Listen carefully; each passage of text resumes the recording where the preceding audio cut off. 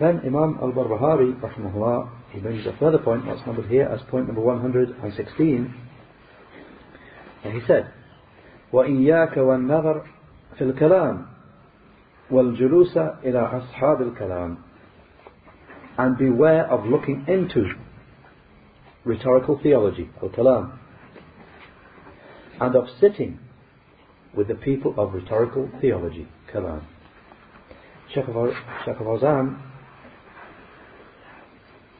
hafidhahullah, said in explanation, he's saying, وَإِيَّاكَ وَالنَّظَرَ فِي الْكَلَامِ, and beware of looking into kalam, rhetorical theology. He said, it is obligatory to act upon the book and the Sunnah, and that which the Salaf al-Salih, the pious predecessors, were upon, with regard to creed and belief, i'tiqad, and with regard to deeds, and with regard to behaviour. This is the sound and correct methodology. And whoever leaves aside the methodology of the righteous predecessors in belief or in anything else, and who goes along with the ulama al-kalam, with the scholars of kalam, rhetorical theology, those people who affirm matters of creed and belief based upon principles of logic and upon rhetorical theology and of jadal, polemics, science of argumentation, and upon initial assertions and conclusions of arguments, which they call intellectual proofs. She has said then this is misguidance in aqidah. This is misguidance in creed and belief, and is misguidance in derivation of proof. And Allah has rendered us free of any need of ilm al-kalam, rhetorical theology, and of anything else. He has rendered us free of any need for that, with that which He sent down to His messenger from the book and the Sunnah.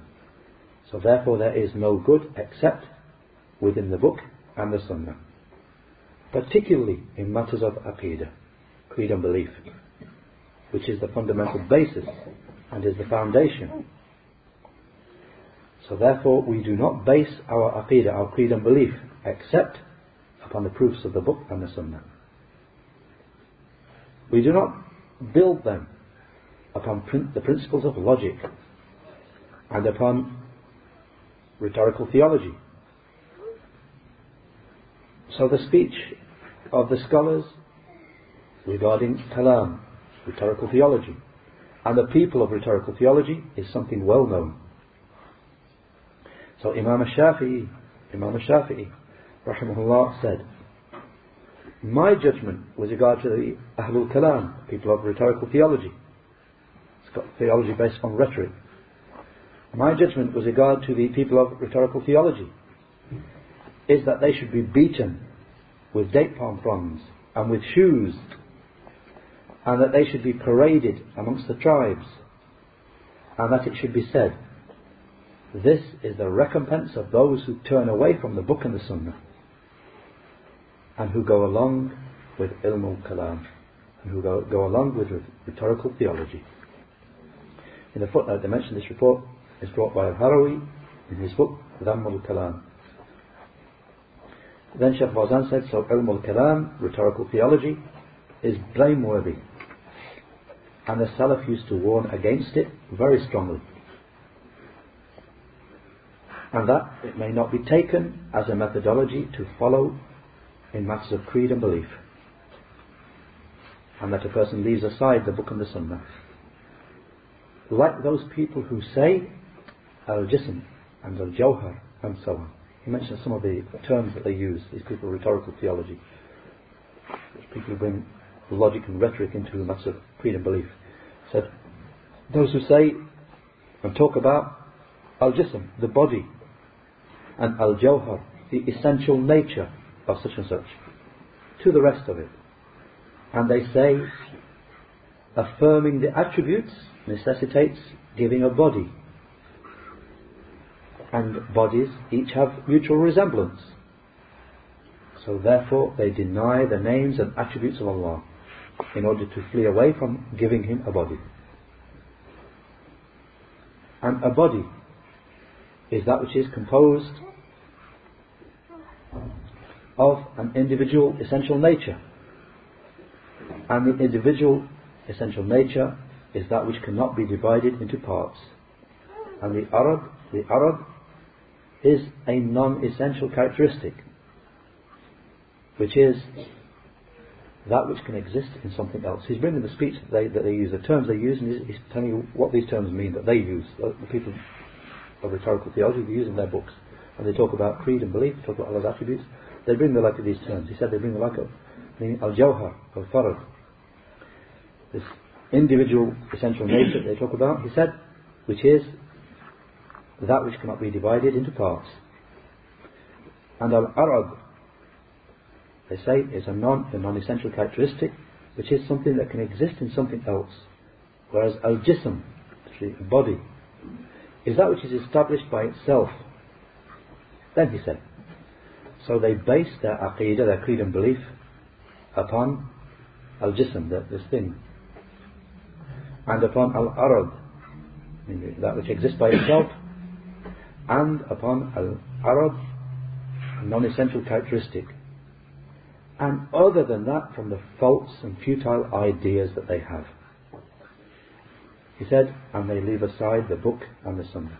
And you'll find in their books, you'll find all this type of terms here, and this means this and that, and this place, if you affirm this, it would mean. So Shaykh mentioned the terms that he used. He said, and other than that, from the tuwahumat al-batila, false and futile ideas that they have. He said, and they abandon the book and the Sunnah. And this is clear misguidance and Allah's refuge is sought. Shaykh said, the Muslim does not become occupied with knowledge of polemics, knowledge of how to argue, and leave aside preoccupation, or leave aside occupation with knowledge of the book and the Sunnah. No one does it except one whom Allah, the Mighty Majestic, has misguided. And the Salaf, the predecessors of this nation, used to proceed upon the book and the Sunnah. Up until the books of the Byzantines, the Romans, the Byzantines, up until their books came to be translated into Arabic in the time of Al-Ma'mun. And then Ilm al-Mantiq, then rhetoric came along, and Ilm al-Jadal, knowledge of polemics, argumentation, that came along then. So evil occurred in the nation from that time, and many of them came to base their creed and belief upon the knowledge of polemics, knowledge of debating and arguing, and upon mantiq, upon logic. And he said, he's saying, وَالْجُلُوسَ إِلَىٰ أَصْحَابِ الْكَلَامِ, and beware of sitting with the people of theological rhetoric, rhetorical theology. He said, beware of learning rhetorical theology and of looking into it, so that you are not put to trial with it and become amazed with it. And beware of sitting with the scholars of theological rhetoric, rhetorical theology, al-kalaam. Rather sit with the people of hadith and the people of knowledge, and don't sit with the scholars of kalaam, rhetorical theology, so that they do not have an effect upon you and put you off regarding knowledge of the book and the Sunnah. So sitting with evil people has an effect upon the person who sits with them. And therefore he, sallallahu alayhi wasallam, described and gave us similitude for the righteous person whom you sit with as being like the bearer of misk, perfume seller who carries misk. So he, sallallahu alayhi wasallam, said, فَحَامِلُ الْمِسْكِ إِمَّا أَن يُحْذِيَكَ. So the bearer of musk, perfume, either he will give you some, the Shaykh said, meaning he will give you some of his musk, وَإِمَّا أَن تَبْتَاءَ مِنْهُ وَإِمَّا أَن تَجِدَ مِنْهُ رِيحًا طَيِّبًا. Either he'll give you some of his perfume, or you can buy some of his perfume from him, or at the very least you will find a pleasant smell from him. Shaykh Fawzan said, meaning for as long as you sit with him. And then he gave a similitude for an evil sitting companion as being like the blower of bellows in the blacksmith who uses the bellows. إما أن يحرق ثيابك وإما أن تجد منه ريحا خبيثة. That he will either burn your clothing, or at the very least you will smell a bad smell from him. In the footnote they mentioned this is reported by Bukhari, and the reference should be Hadith 2101, and Muslim as Hadith 2628 from a Hadith of Abu Musa al-Ash'ari radiallahu anhu. So he said this is the example of the good sitting companion and the evil sitting companion. And the ulama al-kalaam, the scholars of rhetorical theology, are from evil sitting companions, so do not sit with them, because they will only corrupt your creed and belief, and they'll put you off with regard to the book of Allah and the Sunnah of His Messenger sallallahu alayhi wa sallam.